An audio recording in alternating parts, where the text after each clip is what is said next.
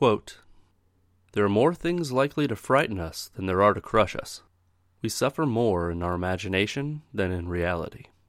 End quote. That's a line from Seneca's 13th letter to Lucilius. Titled, "On Groundless Fear," this letter delves into all the mental miscalculations that make us humans slaves to fear. Another line from the letter reminds us that, quote, "Some things torment us more than they should. Some torment us before they should. And some torment us when they should not torment us at all." We are in the habit of exaggerating or imagining or anticipating sorrow. How can we stop doing this? How can we take control of our mind and make certain that fear cannot take root there? Today's questions: what's the Stoic view of fear, and do Stoics experience it? The Stoics say that fear is all in my head, but if so, my head is really good at generating fear. What should I do about that? And finally, outside of reining in my imagination, how can I stoically confront fear? All right, let's get started. What's the Stoic view of fear, and do Stoics experience it? Stoicism and emotions. Not exactly the peanut butter and chocolate of conversational topics. But before we can discuss fear, it's important to set up a scaffolding of Stoic concepts to support the conversation. So shake off all those cultural ideas of Stoics purging their emotions, eschewing joy, or any of that misguided stuff, and settle in for a quick and probably inadequate primer on the Stoic approach to emotions. The first thing we need to do is drop the term emotion. If you made a Venn diagram of the Stoic concepts we're going to be addressing, and all those concepts contained in the word emotion, there would only be a sliver of overlap. The word I'm selecting to encompass the Stoic ideas of fear, anger, despair, etc. will be passion, or passions as a plural. The expected benefit of using this somewhat archaic term is to arrest the listener, to cause us to stop and think about meaning. Why did he say passion instead of emotion? Is there a difference? Yes, there are many differences. For a much fuller understanding of those differences, I would direct you to a talk given by John Sellers during Stoic Week 2014, which I'll be certain to provide a link to on A Moderate Stoic. A quick quote from that talk: "The Stoics don't reject emotion, they reject passion, and that's quite a different thing." In his talk, John Sellers lists 4 categories that fall within our concept of emotion.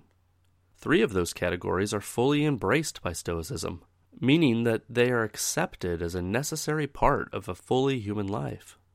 Only one aspect of human emotion is meant to be overcome and cast aside.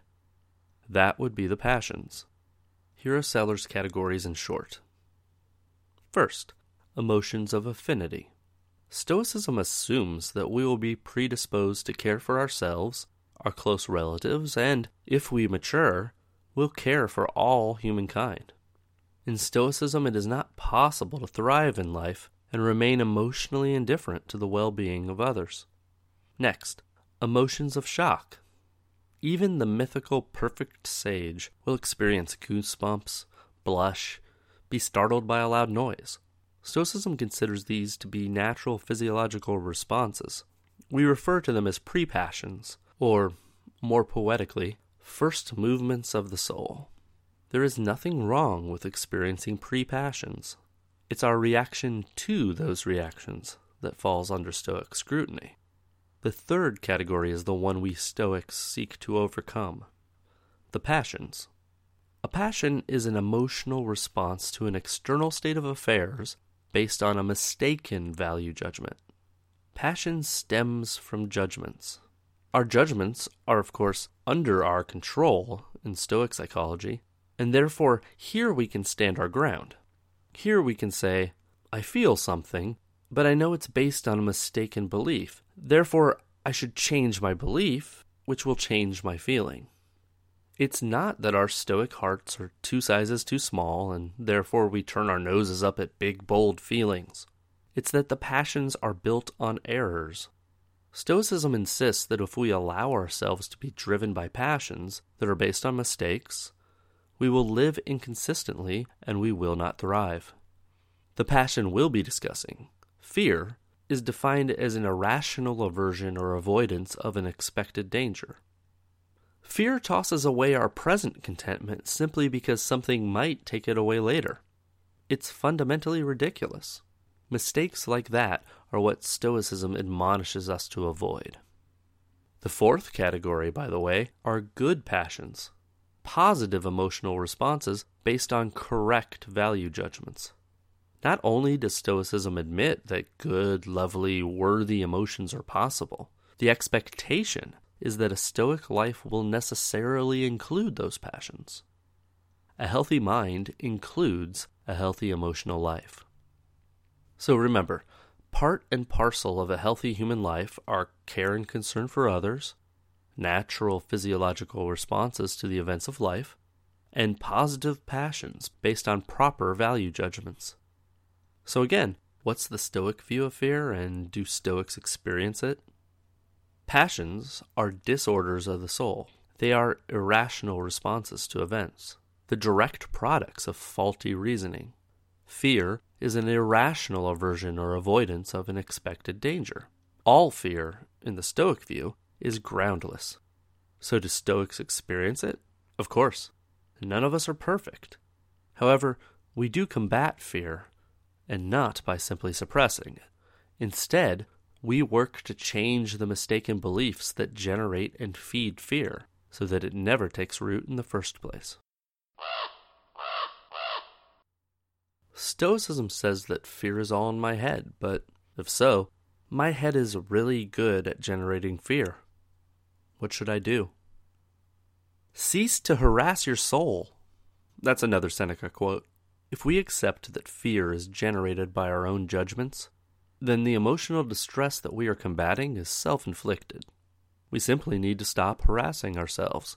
Marcus Aurelius agreed with this line of reasoning, and, thankfully, he wrote down advice concerning how to cease harassing our soul.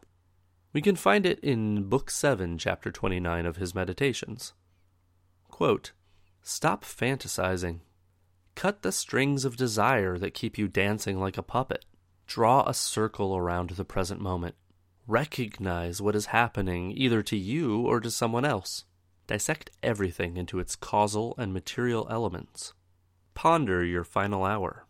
Leave the wrong with the person who did it." End quote. The emperor doesn't want to waste his life working himself up over the unreal. To combat his wandering thoughts, he reminds himself of 5 Stoic mental practices. Attend to the present moment. Focus on what affects people here and now. Break things down until they are understandable and manageable. Remember that life is short. Leave the wrong with the person who did it. The Stoic mind is rooted in the present. Seneca put it this way, quote, "These 2 things must be cut away, fear of the future and the memory of past sufferings. The latter no longer concern me, and the future does not concern me yet." End quote. If we focus on what we can do now, this minute, to make our lives better, we can not only avoid ruminating on imagined future difficulties, we can know that we did our best to keep those difficulties from occurring. Aurelius reminds himself to open his eyes to the present environment, particularly concerning what is happening to himself and others. I used to constantly worry about getting seated on time and at the best possible table when going out to eat with friends. I cannot tell you the number of pre-dinner conversations I failed to enjoy because I was busy worrying about whether the during-dinner conversation would happen on time. What a ridiculous but common way to approach life. Aurelius also says to break things down until they are understandable and manageable. So here we once again run into the Stoic practice of physical definition. A full explanation is found in episode 3 of Good Fortune, so I won't repeat myself here. Concerning fear, we can use physical definition to strip our imagined future down into parts and evaluate them from a Stoic perspective. In Letter 13, Seneca shares a series of questions developed for just that purpose. Quote, "Put the question voluntarily to yourself.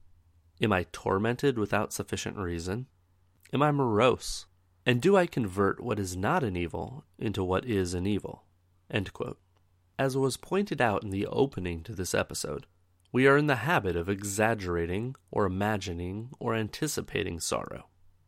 Just a few days into Stoic Week 2015, I learned that I might not be able to purchase the house that I've spent the last month or so attempting to get. Some business about insurmountable permitting, zoning, blah blah blah issues. I've been a good Stoic during the entire home buying process, so I haven't fully invested myself in the property and such. But still, when my loan guy called saying he thought the whole deal was dead, I got red in the face. Not anger or embarrassment, just upswelling of chemical what the heck. A definite first movement of the soul. After that pre-passion, I felt a few actual passions, no doubt. I was okay with losing the house. It isn't mine yet, after all. But the idea of breaking the news to my wife, and of going back into the house hunting process, now with significantly less time before our present lease was up, all of that was swimming in my head. To ask myself Seneca's 3 questions. Was I tormenting myself without reason? Well, nothing I felt was going to change my ability to purchase the house. Also, my family is in a good place in life. Not getting the house would be a setback, but not deeply disruptive. Was I morose? Well, I hadn't had time to get into a funk concerning events, so no. And I can honestly report the same state today, by the way. Was I converting a non-evil into an evil? I was in danger of doing so. It did feel to me, for a time, that losing the house would be a bad thing, which isn't true. After all, nothing about the house buying process has the ability to affect my virtue. I can thrive without any of it. So, stoically, I couldn't justify feeling fear, anger, or any other strong discontentment concerning the situation. The process of stepping back and criticizing my initial judgments helped me find my footing. Continuing on and accepting my new judgments actually uprooted the passions that had begun to grow in my mind. And that is the Stoic goal. Never to suppress or ignore our fears, to uproot them completely through a radical change in perspective. Outside of reining in my imagination, how can I stoically confront fear? When we really begin to face fear as a Stoic, we'll begin to relish the obstacle that it represents. Listen to how Seneca lays it out at the end of Letter 13. Quote, "But I am ashamed either to admonish you sternly or to try to beguile you with such mild remedies. Let another say, perhaps the worst will not happen. You yourself must say, well, what if it does? Let us see who wins. Perhaps it happens for my best interests. It may be that such a death will shed credit upon my life. Socrates was ennobled by the hemlock draught, wrenched from Cato's hand his sword, and you deprive him of the greatest share of his glory." End quote. Seneca is saying that the fear avoidance tactic of hoping for the best, of wishful thinking, is weak sauce. The Stoic tactic isn't wishful thinking, it's unshakable thinking. When opening Letter 13, Seneca commends his friend for already displaying a Stoic pride in battling life's ups and downs. Quote, "I know that you have plenty of spirit, for even before you began to equip yourself with maxims which were wholesome and potent to overcome obstacles, you were taking pride in your contest with fortune. And this is all the more true now that you have grappled with fortune and tested your powers. For our powers can never inspire in us implicit faith in ourselves, except when many difficulties have confronted us on this side and on that, and have occasionally even come to close quarters with us. It is only in this way that the true spirit can be tested, the spirit that will never consent to coming under the jurisdiction of things external to ourselves." End quote. Strictly speaking, if we were perfect Stoics, we would never battle fear, because we would never experience it. But we do experience fear, so we have to choose how to combat it. Our first option is to avoid the thing we fear, but that leaves our emotional state in the hands of fate, which is unacceptable. We could also avoid thinking about our fears, assuage them by thinking cheerful thoughts like, what are the chances the worst possible thing will happen? The Stoic option is to attack fear at the root. We challenge the very judgments that create the fear. We change what we control, ourselves, our own mind, and make it better suited for the world as it is. Now, it may seem that we are leaving a void where our passions used to be. Fear can, after all, drive us to action. The passion of anger is often pointed to as supposed fuel for meaningful change. Well, we Stoics live according to nature, and nature does abhor a vacuum. In Stoicism, the space where the passion of fear once was is meant to be filled by a good passion. In this case, the Stoic concept named caution. Caution is the rational avoidance of an expected danger. Caution recognizes that there are things we can reasonably prefer to avoid, as long as avoiding them doesn't lead to a lack of virtue. In a previous episode, I quoted Book 6, Chapter 20 of the Meditations. In the ring, our opponents can gouge us with their nails, or butt us with their heads and leave a bruise. But we don't denounce them for it, or get upset with them, or regard them from then on as violent types. We just keep an eye out after that, not out of hatred or suspicion, just keeping a friendly distance." End quote.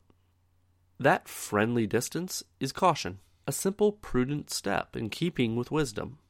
Notice, though, that caution doesn't cause us to get out of the ring.